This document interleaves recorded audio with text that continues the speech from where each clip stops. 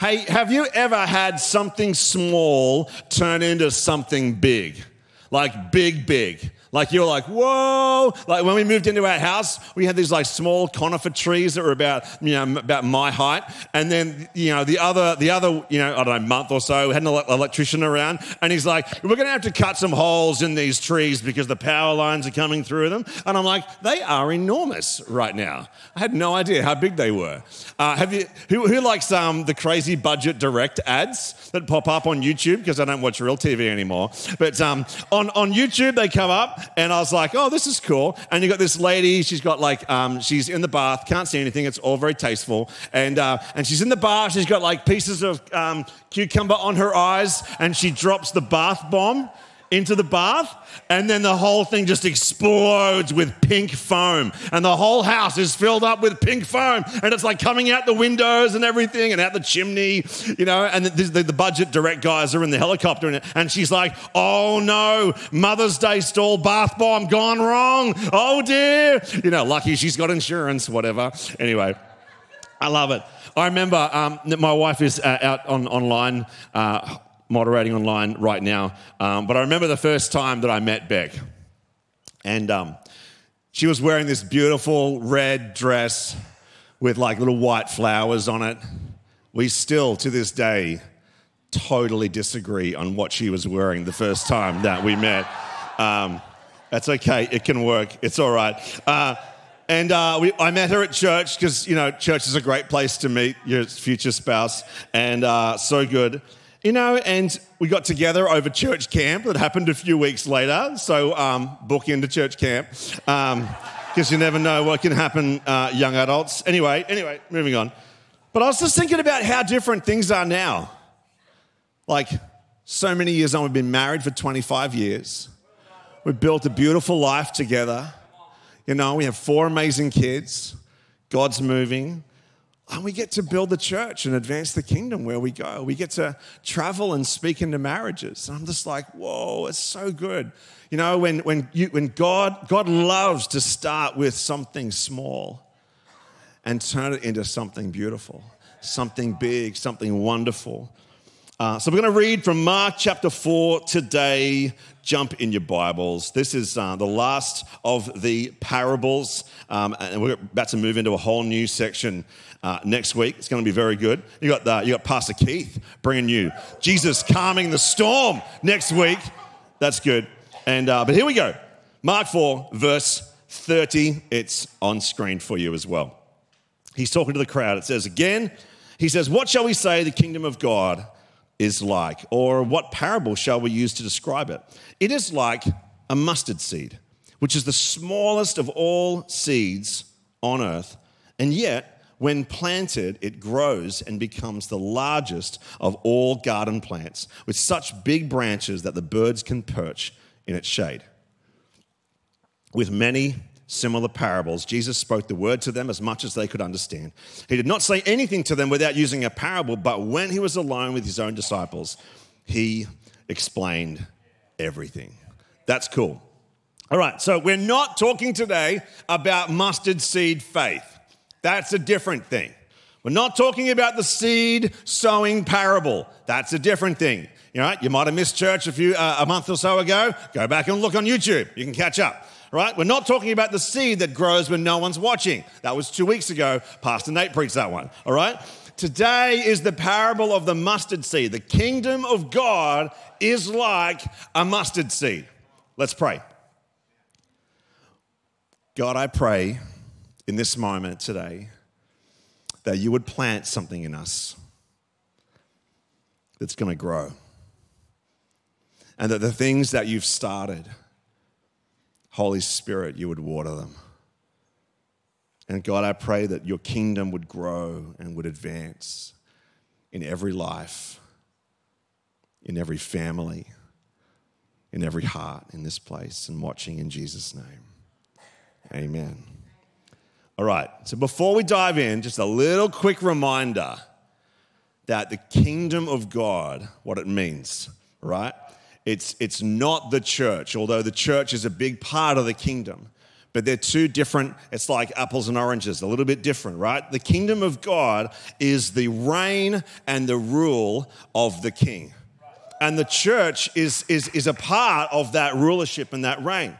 But it extends beyond the church. It's wherever the reign, the authority, and the rule of the king is. All right? This is why we don't build the kingdom, because it's not a structure. It's an authority. It's not like a team or a church. We advance the kingdom with the Father because we're moving with him in his authority. His reign and rule are going out with us as we move. All right? So, what can we learn today about Jesus and about the kingdom of God from this cool little parable? You ready? Let's go. If you're writing notes on your notes app or your Darian, she's got her pen and paper out. I'm so proud of you. Write this down. Number one, small is where he starts. Jesus is telling a parable about the kingdom of God, and it's in a very real and timely way. Because in that moment, like not in that 5 minutes where he's talking about the parable, but like in that moment right there in history, right, he is establishing what he's talking about. Like God, through Jesus, is planting the seed of the kingdom right then and there. He's beginning something that's going to turn into something awesome. It's just Jesus and a bunch of disciples and a local crowd that turned up to hear this guy. That's it. It might seem insignificant, might seem weak, might seem small. Don't despise the day of small beginnings, Zechariah 4:10. Right? It might have seemed like this tiny little ragtag group of zealots and tax collectors and fishermen. How are they all going to get on?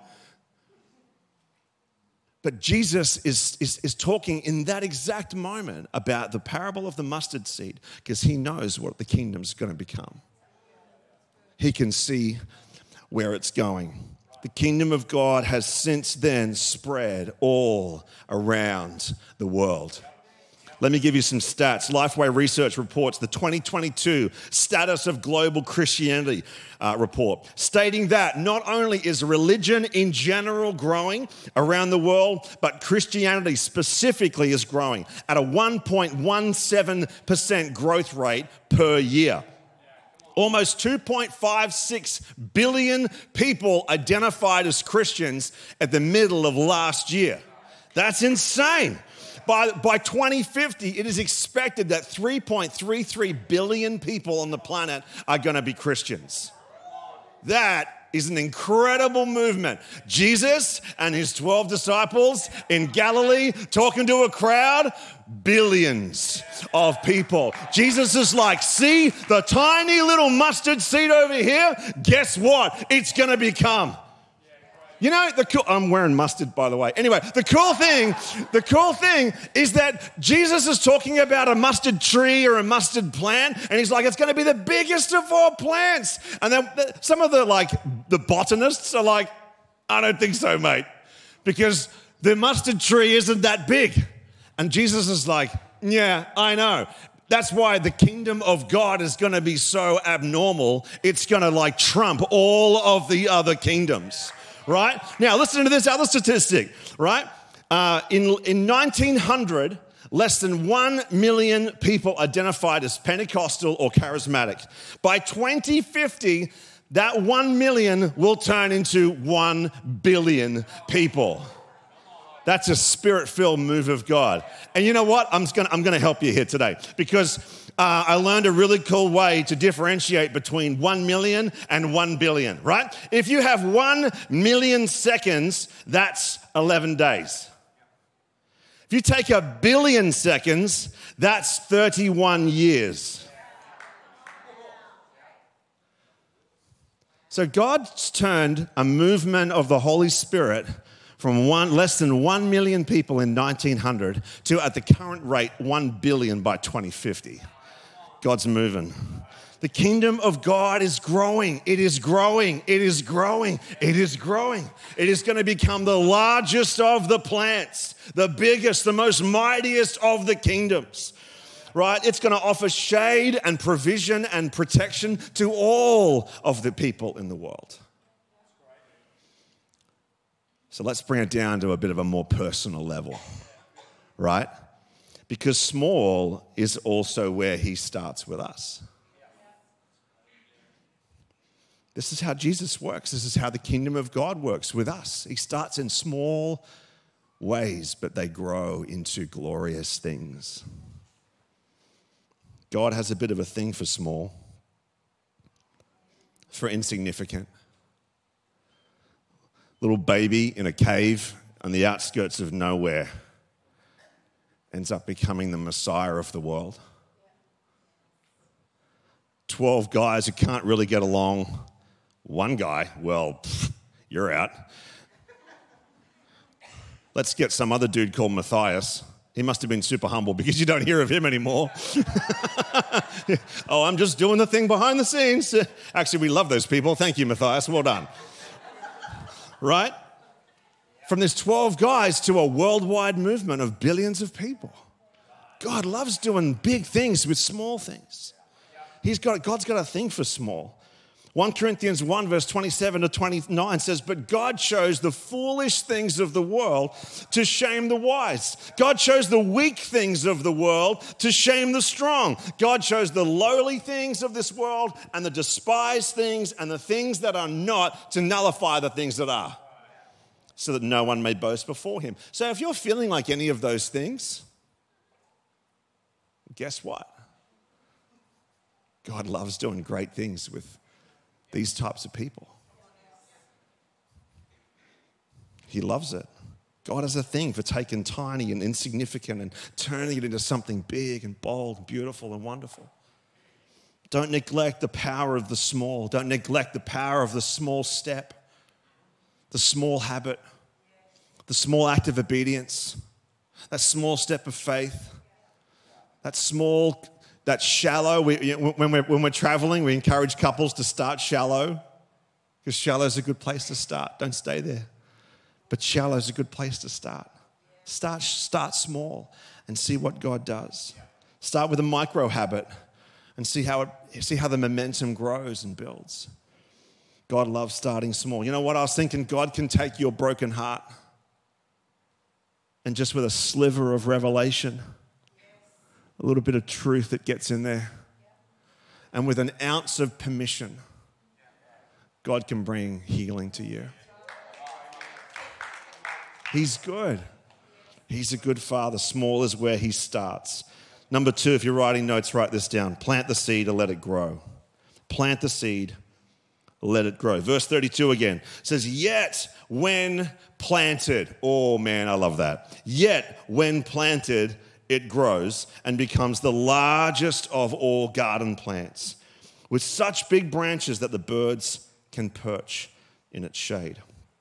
Man, I love this.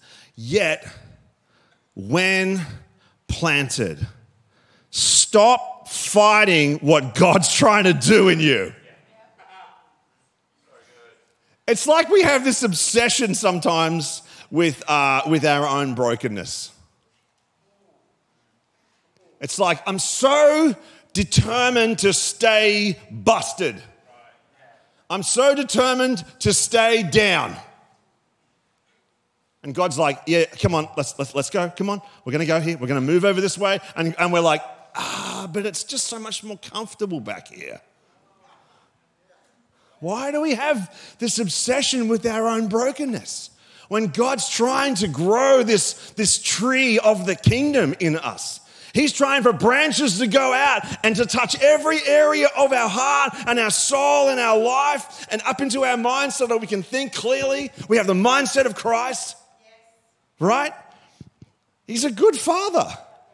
Let the kingdom go into your entire being, your soul, into your heart. Let God bring life and healing and freedom and revelation to your whole being, to all of you. Stop fighting it. He's a good father. He's not going to hurt you. Doesn't mean it's all going to be comfortable, but he's not going to hurt you. He's a good father.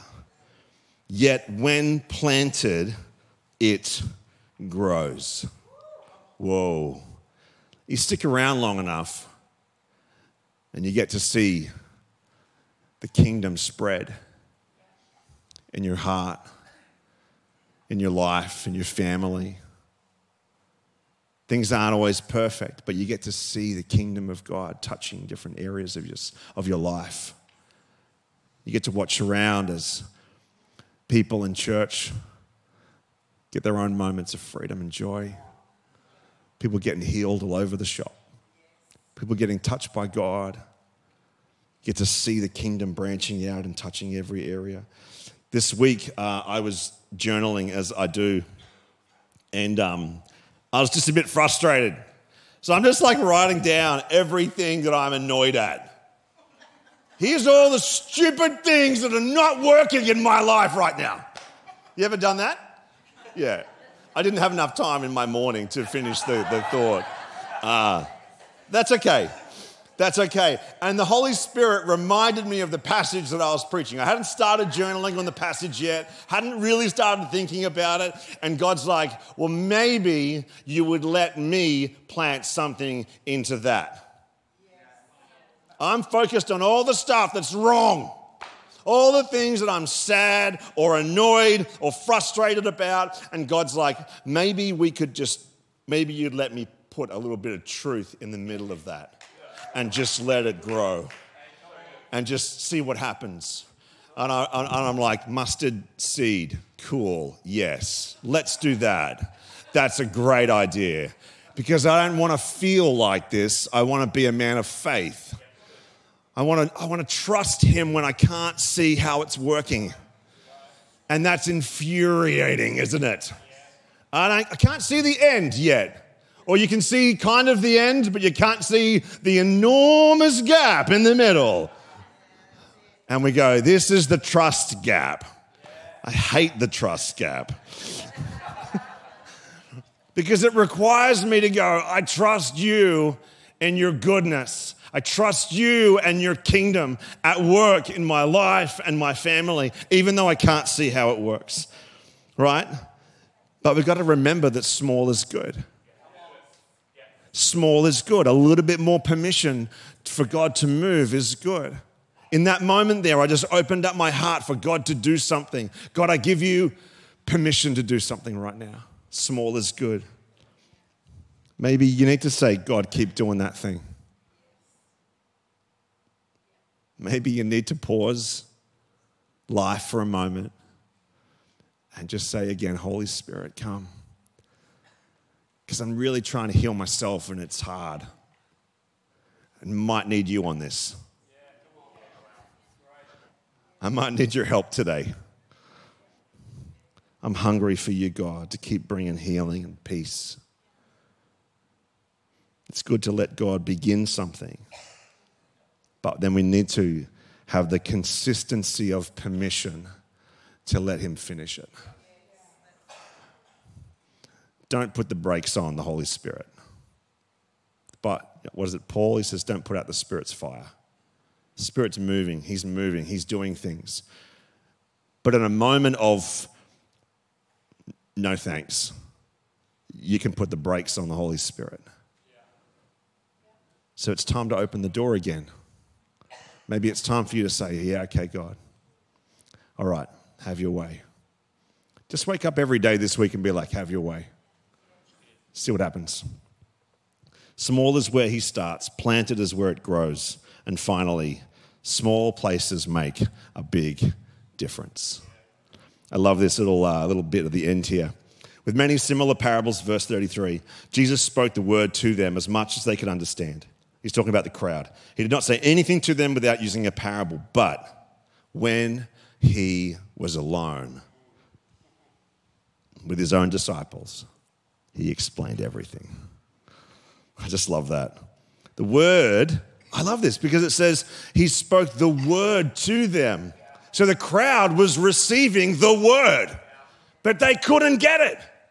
And Jesus is going behind closed doors with the disciples and going like, all right, this is how it works. He was revealing the word, but he was unveiling the principles to the disciples. The word was unpacked to his table space. There, I said it. These smaller spaces in our church are really important. And I know a bunch of you were like, yeah, I put my name down for one a little while ago, and you haven't got one for me yet. I know, yeah, cool, I know. We need more table spaces. Like 4 or 5 would be great, right? Great, so good. That would be perfect. If you want to start one or if you want to host one, come and have a chat with me. That would be great because we need more. But like there's a crucial element of growth that happens in these smaller spaces because we get to have our rough edges shaved off. You know, this attitude that you brought in, you know, that you're like, whoa, or some whack theology that you watched online and you somehow adopted. In the table space, it kind of gets ironed out. Hopefully, yes. Table spaces keep us in check. They help to keep us healthy. They help to keep us strong. They help to keep us connected. Jesus unveiled the word in a private place, but also in your own personal space. Like, don't expect for God to grow this beautiful, incredible tree of the kingdom of God and so good for your soul and your family and your business and your heart. And it's just, oh my goodness, it's so great. Don't expect for that to happen on one Sunday a month. Or even 4 Sundays a month. Because we've got to develop the private place. Right? You can't get all that God has for you in an hour and a half on Sunday. You need to develop the private space with just you and God, right? The temple is good, the table is good, but the private place is also good. And you need all 3 to be your best, to be healthy, to be strong, to be growing, for the kingdom of God to work its way into your soul. Jesus unveiled everything in private. He spoke in parables, in riddles almost. Some of them are like, sorry, what are you talking about? Hello? But to the disciples in the private, he unpacked everything. Whoa. It's the private spaces where God will speak to you personally. Where he'll open the word. You open the word every day and God's like, yeah, this is what I've got for you today. Right? You can't survive on 1 meal a week or 1 meal a month. You've got to get and eat this book for yourself every single day. Get it into you. 3 people clapped. That was good. Great. Like, you believe in it, right? The kingdom of God grows as your relationship with God grows. It's the same pathway.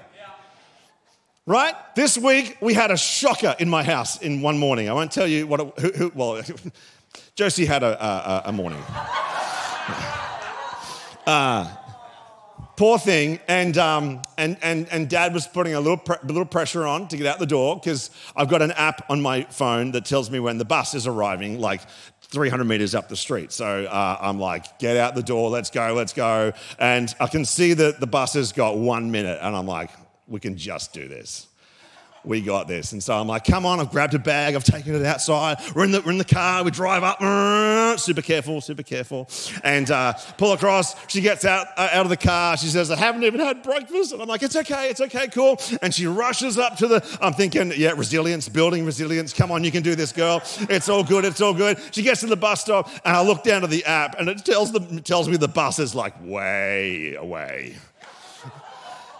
Like, it's gone. We missed it. We missed it like a couple of minutes ago. I'm like, what is going on right now? And I remember this thing that Jerry Seinfeld wrote down about spending more time with kids and how it doesn't have to be a special moment. It can be any moment. And I'm like, yep.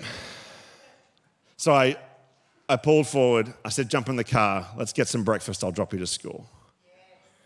And we just got a chance to, everything to de-escalate. Let's get some food in you. You're going to have a much better day. Because I know that's how it works for me. I'm going to have a far better day if I have a bit of food in me and a constant stream entering my mouth across the day. But she got to spend some one-on-one time with her father, who loves her, who cares for her, who was able to help her to gather some strength and enter the day well. And maybe that's what you need. Maybe you need some one-on-one time with your father. Not this big space, this is important. Not the table space, that's important. But maybe you just need to go aside with your father, just you and him, and meet him face to face. 5 minutes a day, there you go, that's where you can start. We call that a micro habit. Because it's just one tiny baby step that kickstarts momentum. Because when you've got momentum, you're going places. But until you've got momentum, you're stuck. So start somewhere. 5 minutes is a good start. One verse in the Bible. Start with this verse that we're on this week. Start in the book of Mark. Mark chapter 4. If it's been a while, it doesn't take that much effort to start to revitalize your devotional life. It doesn't take a lot. It just takes 5 minutes. Any of us can find 5 minutes. All of us. Get alone with God every day. Get aside with your table space once a fortnight. Make sure you're in the house of God. Because God loves to start things small, but he loves to turn them into something wonderful and incredible and bigger than we thought. Jesus is into the small moments, and he reveals things in that private place.